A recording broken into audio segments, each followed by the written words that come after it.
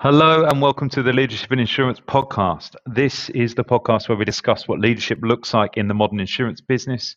We talk to insurtech leaders and founders, innovators and change agents from the insurance industry.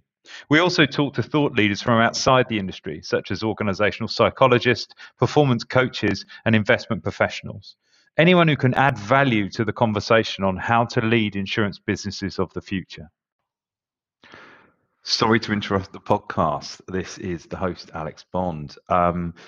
We've got an exciting announcement to make. Off the back of the podcast, we're exposed to many issues that are kind of topical or current, and some become really pervasive. And sometimes we are in the position to do something about it in our role as a recruitment business that specializes in insurtech.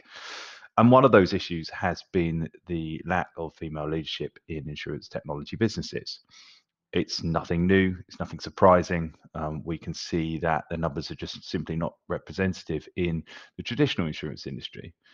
But in a nascent industry, in a burgeoning and growing industry, and in an industry that's so exciting, it's a little bit disappointing to see that the numbers continue to not stack up. There are simply not enough female leaders in the insurance technology business. So what can we do about that? Well, look, there's no time for me to have a savior complex, but what I can do is build networks, and what I can do is build platforms. And so one of those platforms we've decided to kind of launch is the Flight Series, the Female Leaders in Insurance Technology event series. This will be a series of events that will start in 2022. They will involve in-person events, they involve online events to encapsulate the global audience, and they are going to include some specific mentoring opportunities.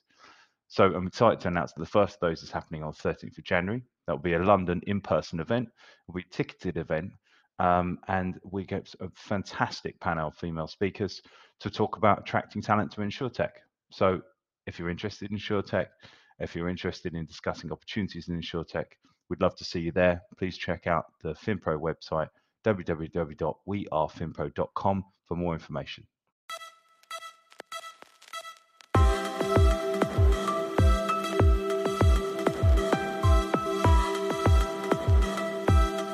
Good morning and welcome to the Leadership in Insurance podcast. I'm your host, Alex Bond, and I'm very lucky to be joined by Carey from Loop Insurance.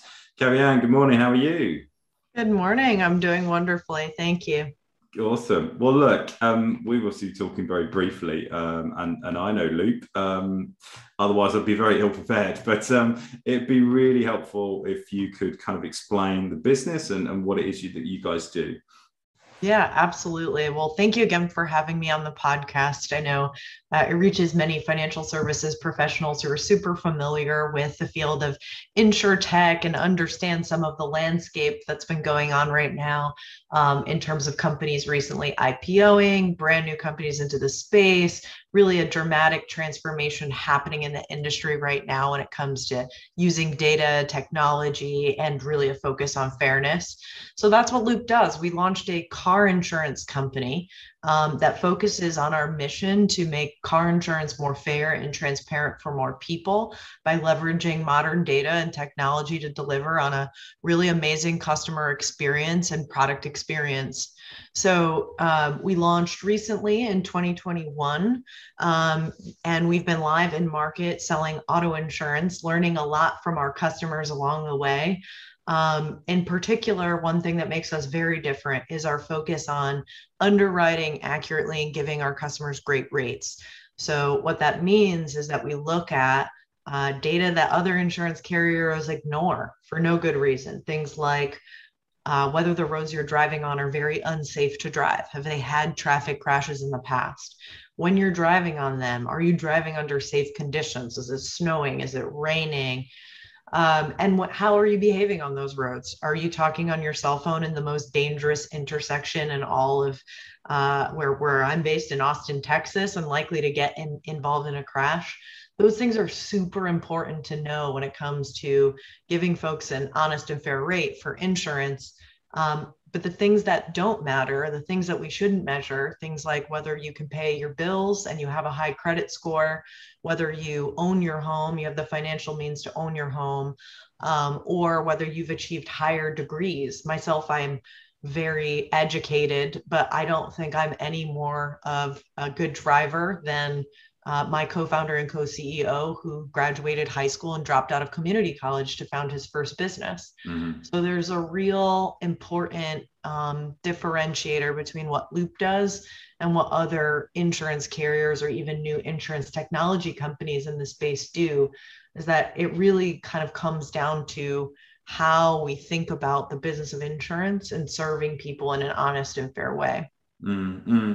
I hear you, and thank you for that. And joking before we started recording that I'm always impressed by the professional manner and succinct manner, and that people who've raised money manage to get that over. Yeah. It's good practice to get your elevator pitch down when a meeting can result in an $8 to $10 million check. It does really put your pitch in perspective. Yeah, it sharpens the mind, right? It does. I should try it one time. I'm always amazed actually by it, just as an aside. I'm always kind of, I think my sort of view on starting businesses was always quite kind of, what would I say, kind of emergent from something I'm doing. So I worked in recruitment, and now I run a recruitment company, and therefore it was kind of almost kind of never was about raising money. And of course you didn't need to raise sums of money because there's no tech involved, but it's a fascinating kind of experience. And actually I was going to ask you, this is the first time you've gone out and raised money to start a business? Before that was academia. Was this your first time raising money, raising capital? Yeah, I can give you a little bit more of a background on me. I come from about a decade of building a very deep expertise in how to leverage data to build machine learning models. Mm-hmm. In particular, I found a really awesome public resource of data. This is free. It's like going to the library versus buying a college education, right? Mm-hmm. A free data set that was being published by the local and state governments that had incredible volumes of data, and is something I could play with and really explore and understand this question that I cared about, which was, where are car crashes happening? Mm-hmm. And are they happening in places that we expect, that we can anticipate, that we can prevent? Mm-hmm. Because the benefit of actually addressing that question to me is a meaningful life purpose, right? Like making sure people are safe on the road and they get to where they need to go, mm-hmm. and that they can get to work or get to daycare if they need to drop their kid off.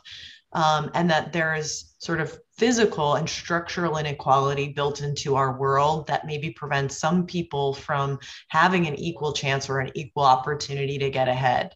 And so I built a career really around resolving this question of physical mobility and its implications on upward economic mobility.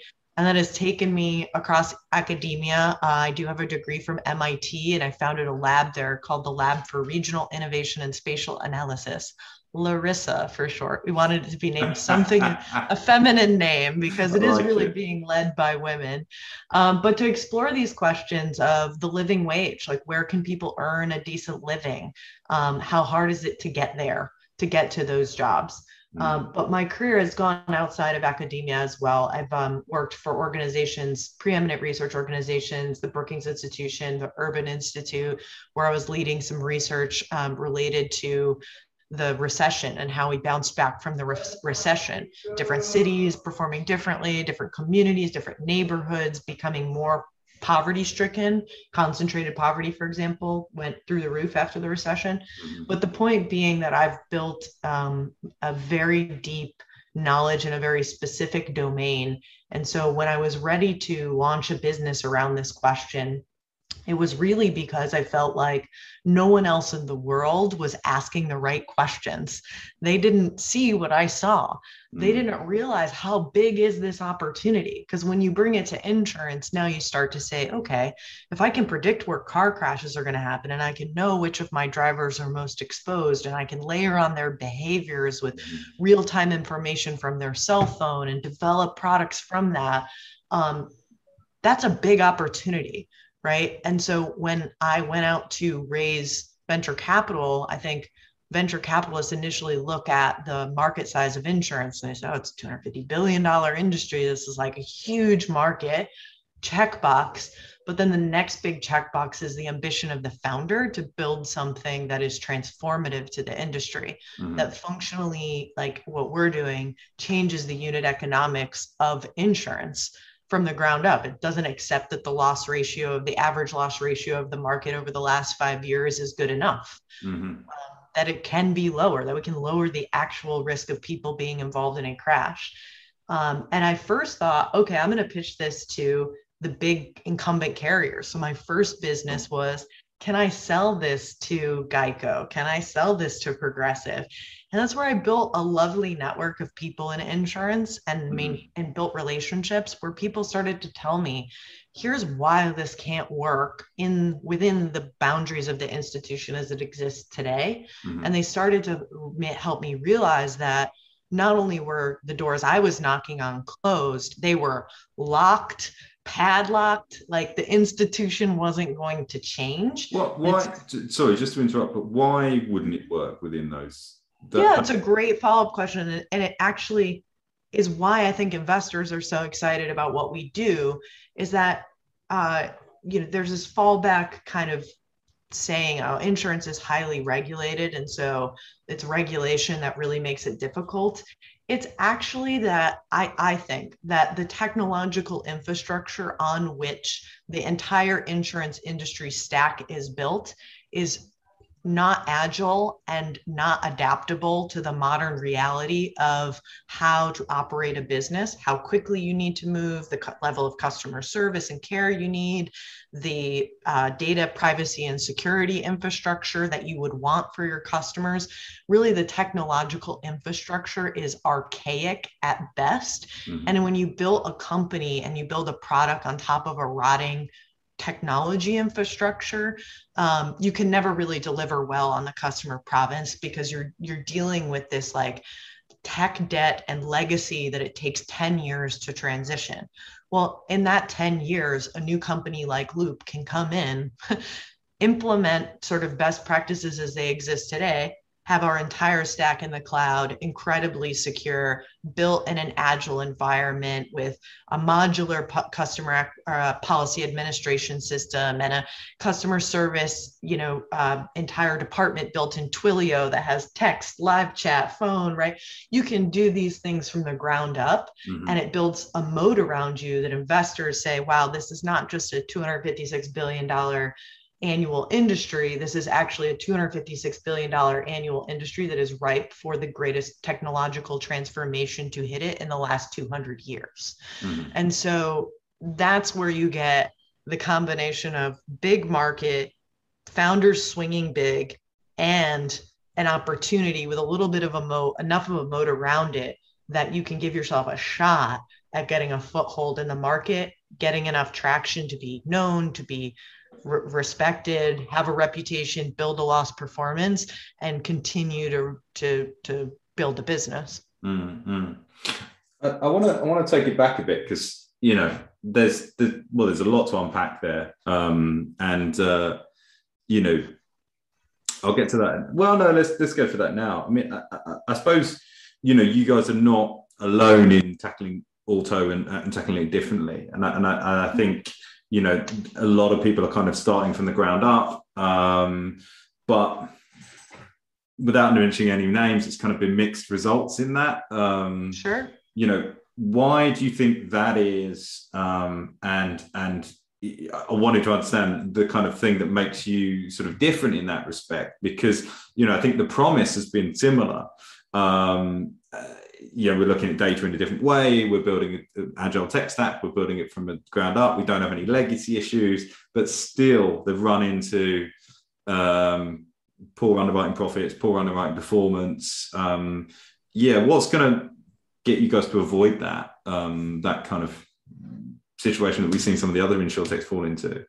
Yeah, absolutely. So how I think of it is a little bit more macro. So we'll start at the macro and then we can get down to the micro specifics. Sure. At the macro level, I think insurance has gone through a couple waves of innovation. We talk about insurtech like it's one behemoth, but there's been kind of eras of insurtechs that have existed. So Loop needs to do to thread the needle. Now, we are a company that has full intention on IPOing. This is not an acquisition play for us. So it is important that we have the growth of the roots of the world that comes with selling a mass market product to people that is in multiple states, that has multiple lines of business over time. That is an important facet to us. But we need to balance that with the underwriting integrity that comes from the underlying data and technology that we uniquely bring to the table. Now, there are some operational efficiencies that we can learn from the clear covers and the progressives of the world to implement in our philosophy. But the thing that really gives us a durable long-term advantage is the intellectual property that we sit on. We know who's likely to be involved in a crash and who isn't. And therefore, at the end of the day, we will likely compete on loss ratio. And that's one of our North Star metrics. Now, growth is interesting too, because I know you found Loop through social media. We're on a Discord, we're talking about NFTs, we are in Clubhouse hosting regular events, we're having in-person events all throughout the state of Texas. We're taking a very community-driven approach to growth. Virality, word of mouth, telling friends that this is a company that you care about and you want to put your money, you want to buy a product in, is the most important thing for us on the growth side. We're not looking to ramp advertising spending and like shove it down your throats that like you should have a jingle and a commercial and a mascot. No, it's about like actually building relationships with our customers. So when you pair that, like, hey, we're going to compete on loss ratio, and I think we also have an advantage when it comes to distribution. It's a super powerful play that sets us apart from those early incumbents that just focused on one thing or another and missed that. You have to do both really well. And yeah, that makes it harder, but that's how you succeed as an insurance company. Yeah, it's interesting. We'll get to the advertising and social media, I think, because I know, I think it was Geico. Was it Geico who came out and said, you know, if you're not spending $1 billion on advertising a year in auto, you're not even serious. You know, this is the kind of expenditure. So yeah, I mean, we raised $21 million in our Series A couple months ago, and Progressive spends that in a month. So we are not naive to the reality that we are taking on a market that spends a lot of money and that like needs to have, it costs a lot to play, right? Because it's so saturated. That's why you got to be in the places that other people aren't, and you have to do it in a way that you are actually organically part of that community. You can't drop into TikTok and put a LinkedIn post. It just doesn't speak to the people that are in those spaces. It's not designed for them, and it's immediately rejected like a host from the body, right? So what Loop is doing is paying attention to the modern forms of communication and the ways that people learn about new products today aren't necessarily only when they're watching Monday Night Football. It's also because they're spending a ton of time on social applications to educate themselves, like Discord. We actually host a bunch of events about like how to participate in Web3. Try to increase financial literacy and understanding about wealth building for our community is a way that we actually engage on platforms like Discord or like Instagram. We get a little saucy. We've got a couple memes out there that are a little bit like funny because that's how you communicate in Instagram. That's how you become part of that community.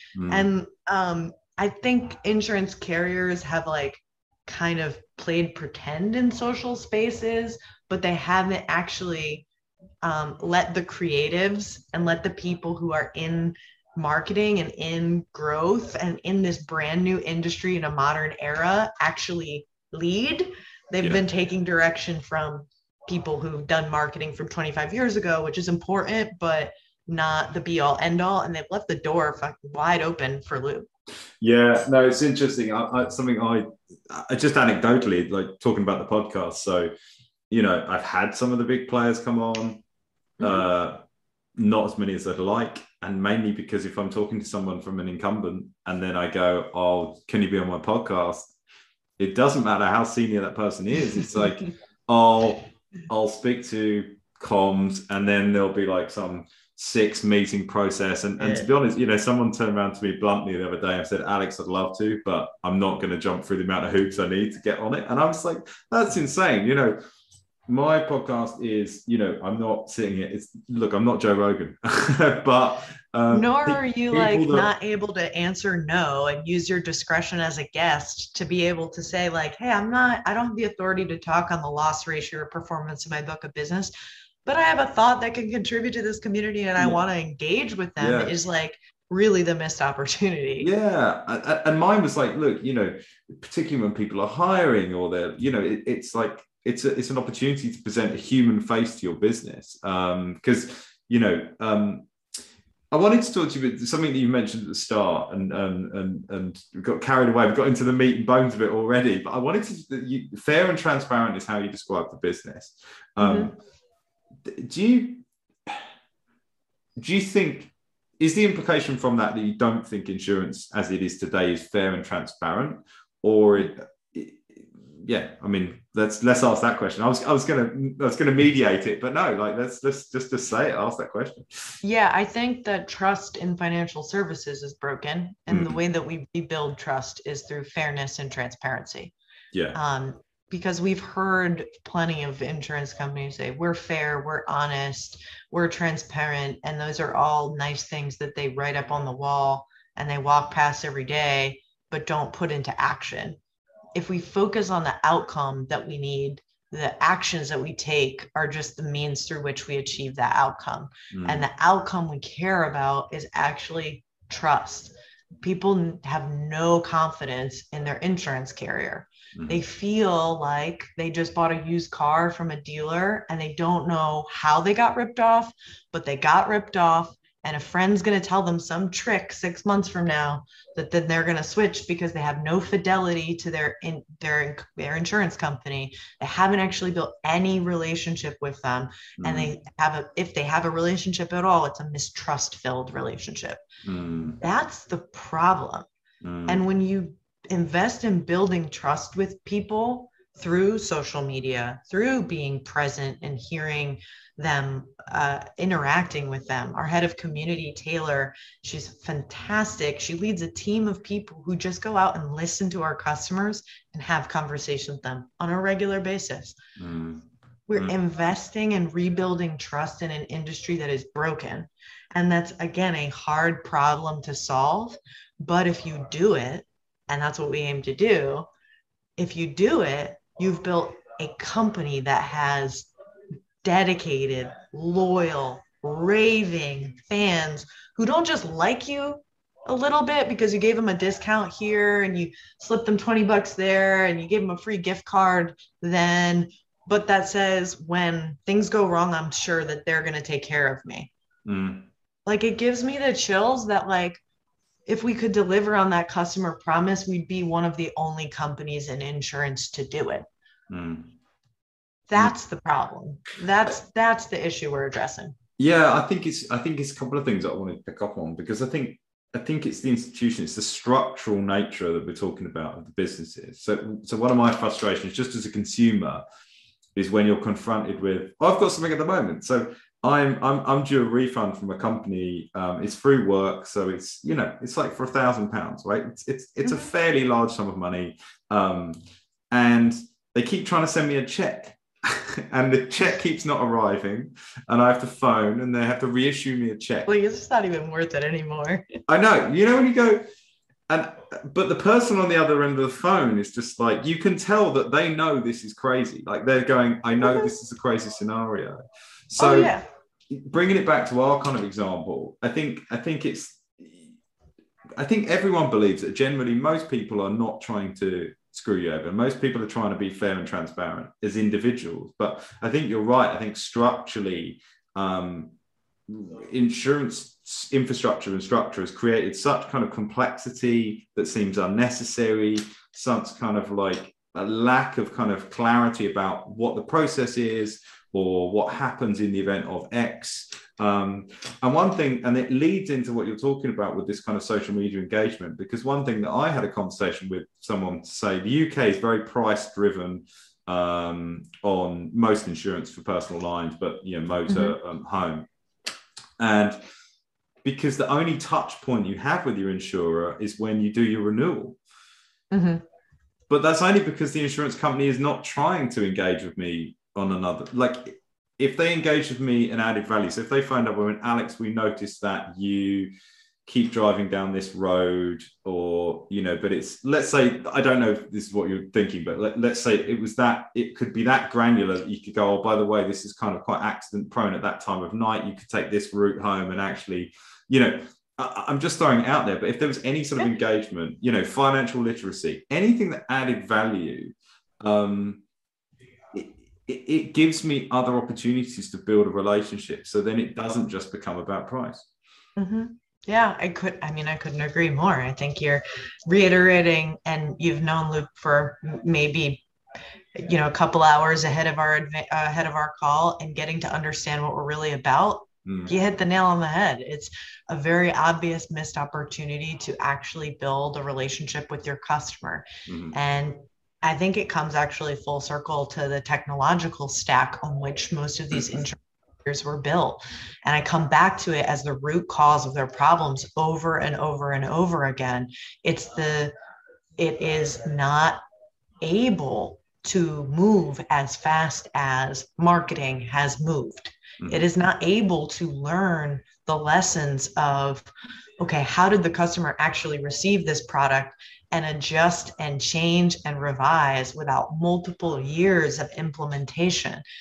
And then if you operate in this methodology and you patch fix for decades, you're in a situation that is not possible to undo, also not possible to modify. You're stuck, you're grounded in a way. You're stuck with what you have, and you're trying your best to make it work. Versus a Lemonade, which I have to applaud. The founders of Lemonade were very smart about saying, we're going to get capitalized early enough to build the technology we need to own our own destiny, to be able to build whatever product we want to build on top, adapt to whatever user experience our users need, because that changes too. Like, it's smart for the insurtechs of this era to get capitalized enough, including Loop, get capitalized enough to own the tech stack, because otherwise, like, every single part of it is broken. I'm talking not just policy administration systems, what people talk about all the time, the big guys, Duck Creek, Guidewire, and that's a hot topic for conversation at every insurtech conference, right? But also the smaller things, like, and they're not even smaller, they're ancillary things like customer service. I think there's not a lot of technological advancement that's come to customer service. Roadside assistance, things that people actually like engage with as a consumer, are still really painful when you use a third party and you use the traditional approach, because it's just not kept pace with the times. So we're learning that the hard way. And in some cases, we're finding our customers tell us, like, you can't leave me on hold for 30 minutes when I need a tow. And that's how we're finding out in some cases that, like, oh, when you're out of state, this just doesn't even work. Okay, like, it should fix. This shouldn't be something we then say, like, well, that's the customer's problem or the customer's fault. It's that our technology and our vendors and the people who work with us need to be as thoughtful and as forward thinking and as progressively minded about how we develop for customers, how we do product development in 2021, not still trying to do product development with patched project road mapping and a waterfall approach. That you can't even work with vendors who operate in that space. So in many cases, we have to build the technology ourselves. It's a real challenge and a high cost, right? Because tech ain't cheap. Engineers do not get paid less than 6 figures for the most part, right? You actually may need to make a pretty significant financial investment in doing that, and know that you're actually going to have to build a lot of the things yourself as well. But that's the opportunity, right? Like, if you can get enough capital in the door to be able to own your own destiny, then you can compete long-term. Yeah, I agree with that. One thing I wanted to ask you, which going back to this kind of transparency, what does it mean for you from a culture perspective internally, forgetting the kind of business side of it, what does it mean for, I think you call them loopers. Do you call them loopers? You must call them loopers. There's all kinds of really bad names. I will say I'm not like the best at naming things. So I try not to be involved in the naming of things, but loopers, loopies, I've heard all kinds of things. They call themselves that is the irony. It's like it's crowdsourced. It's not us telling them we want to call you loopies. They're like, we're loopies. And I'm like, oh, this is not good. So you can't stop what the crowd says in this case. But the question again, I've totally derailed, is what does transparency mean to you? Forgetting the kind of business side, but culture, employment experience. Oh my goodness. Cultural values are incredibly important, and building a diverse organization has its challenges. I think most of insurance is focused on like, we need more diversity, we need to be more inclusive.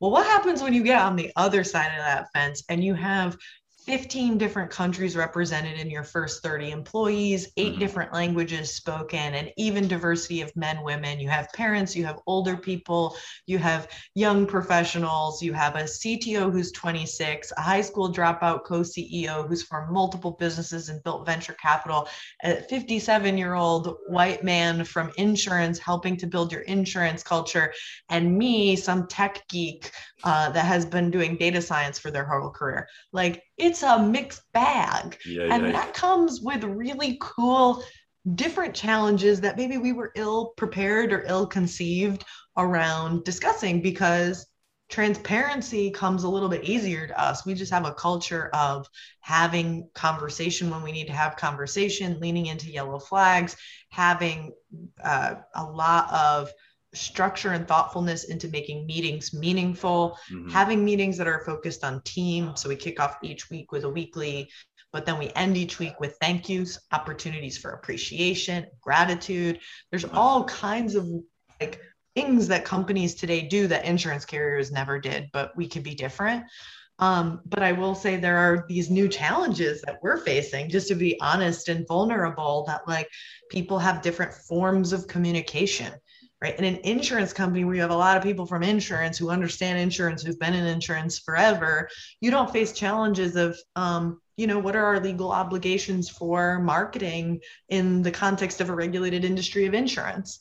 Right? You need to face these challenges that bring together cultures that are completely dialectically different in many regards, and then themselves are diverse among their own teams, coming with their own experience, their own chips on their shoulder, their own ways of communicating, receiving feedback, taking feedback. It creates new problems that I think one day we'll have to write the book on how we deal with once we get to diversity. What do we do now? Because there's not a lot of guidance around how you manage very, very diverse teams, and how you build a unified culture among many people who do come from very different backgrounds. I guess the learning thus far has been mission. Focusing on mission is really important. Why we're here, what we're doing is more important than how we do it. And that there will be periods, we use this little rubric that I found very helpful, hopefully maybe helpful to others, is you have forming, which is the beginning of a project. Everyone feels great. Everyone's excited to be working on something new. Then you have storming, which is like, it's fucking chaos. Shit's broke. We need to move fast. Shit's upside down. Then there's norming. Okay, how do we like implement a project plan and make sure that this becomes routinized and systematized? And is it a good thing that we should continue doing? And having conversation about bringing things into production, which is in the final step. So it's forming, storming, norming, and then performing. If we can get to performance, fantastic. So it's just kind of working through, and I guess like problem solving as they arise, which is the fun part of being in a startup company.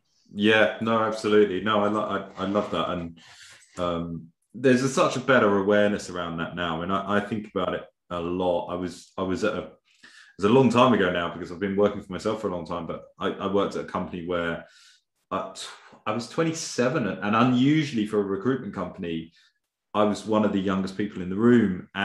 But the person that was running all the kind of like parties and the Christmas and the summer party and the kind of was like 24, and they just didn't read the room. So we turn up at these events and we got this like exclusive nightclub, and like most people are like young parents, and they're just like, and we had a lot of older, like, because it was a search business, so we had some older people, and they were just like, why are we here? You know, like, we don't want to be here. No part of any of us want to be here.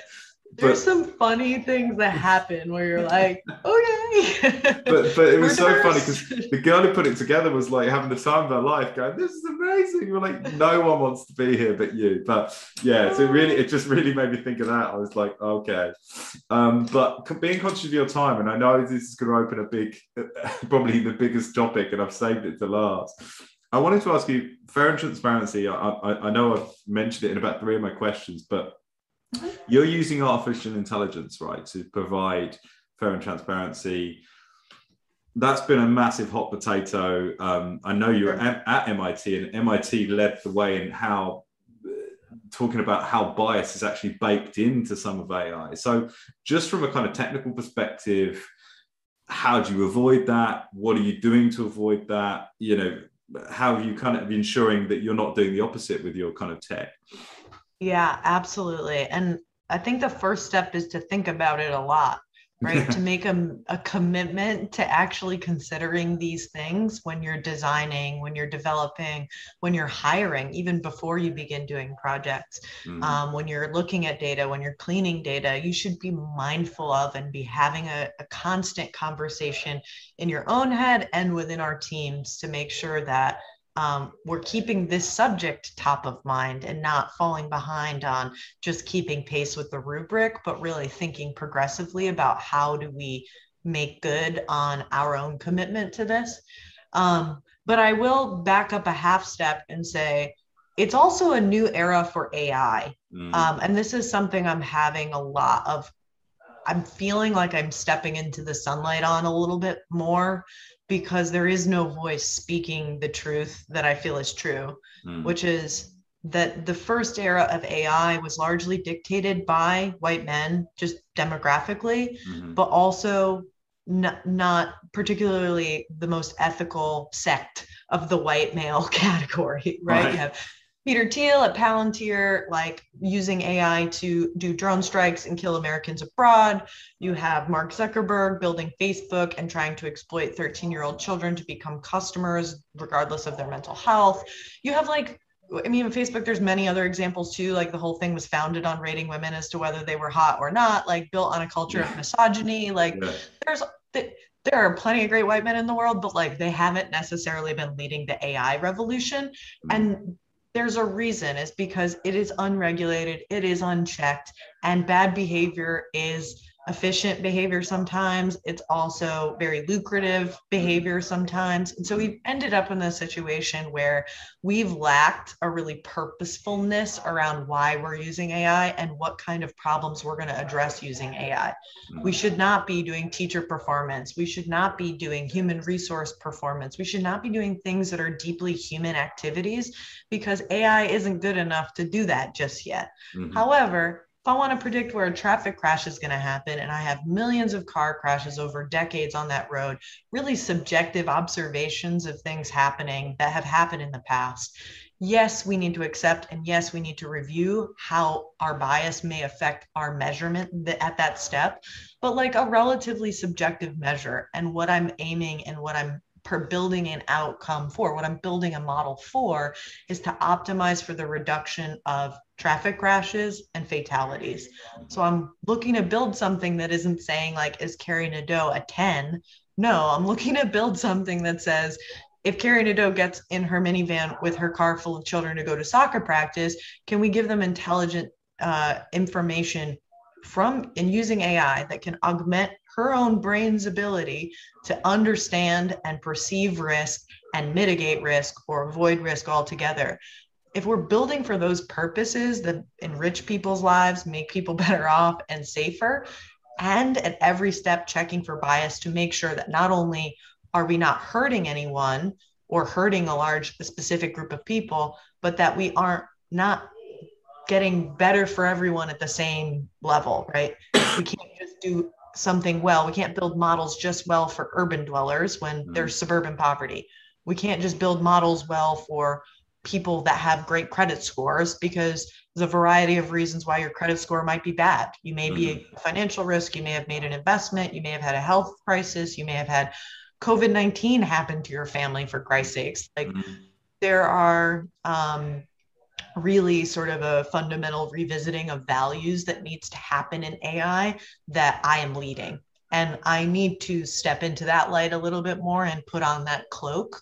But Loop is making that a very public statement, that it's not necessarily just about transparency of black box AI, that like what goes into the model is the problem. It's what are we actually building the AI to do? How can we build trust in the process of how we do it, that you find the results reliable, useful, and they meaningfully improve your life? If we can do that, then it's not that we need to hide, it's that we've built trust with our consumers. Because what's interesting is, and thank you, and obviously a lot of that I'm hugely applaud, and I completely agree with you. What's interesting, we've got through this whole conversation and not talked about price, and I think that's reassuring, because I know that your model generally is giving people better, fairer, cheaper quotes, right? I can read that, and anyone else can read that on your website. But I think the important thing is just giving people access to insurance when they might not have been able to get it. I think that's the mission, because insurance as a principle is golden. It works. It's great. It's just the fair distribution, fair pricing of, and access to, that we need to improve, and that's what we kind of want to see. I have a personal life philosophy that just take care of each other. It should guide every decision that we make, and that is fundamentally the underlying essence of insurance, is that we're going to take care of each other. The challenge is making sure that we're taking care of each other equally, that we're not taking care of some people with premium service and some people with non-standard, subpar. I mean, we can put all kinds of different labels on it, but we all know what it is. Yeah. Everyone should be cared for the same. And I think that the data that we can bring to the table to actually measure how there's injustice and how there's inequality in product and service and experience helps us then inform how we move everybody forward together. Because unless we're taking care of people that have low credit because they had a financial or health circumstance, but they're otherwise great drivers, they are mispriced. They are overpriced. Their risk does not equal their rate. So one model is not built for them. A model that reflects their reality needs to come to existence at the same time as servicing everybody else. And data is what enables us to make those really good decisions, to be able to build a customized, really specific to you risk profile and guidance to help you get better. Because at the end of the day, if you get better, I make more money because you get in less crashes and you are safer. At the end of the day, you get in less crashes too. So it's optimizing to the benefit of both, but our optimal outcomes are aligned. I want you to crash less. I'm going to have that be the closing statement of the podcast. I want you to crash less. So it's that simple. Yeah, it's that simple. Carey, I'm really conscious of your time. Thank you so much for being a guest. I've really enjoyed it. It's been an absolute pleasure. My pleasure, really. I feel like this is one of my top 5 podcasts, so you're doing something right. I'm going to make sure our audience comes to this one, because it was it was a pleasure. Awesome. Thank you so much. You take care. Enjoy the rest of your day. Bye.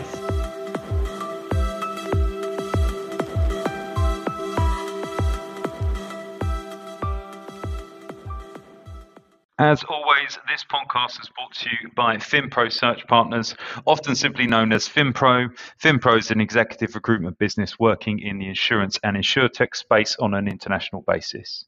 If you would like to find out more about FinPro, please visit our website, www.wearefinpro.com, or our FinPro company page on LinkedIn. I've been your host, Alex Bond, and I would personally love to connect with anyone who is interested in the changing world of insurance. So feel free to reach out to me directly, either on LinkedIn or via my email of alex@wearefinpro.com. I hope you enjoyed the podcast, and I hope to see you back next week. Thank you.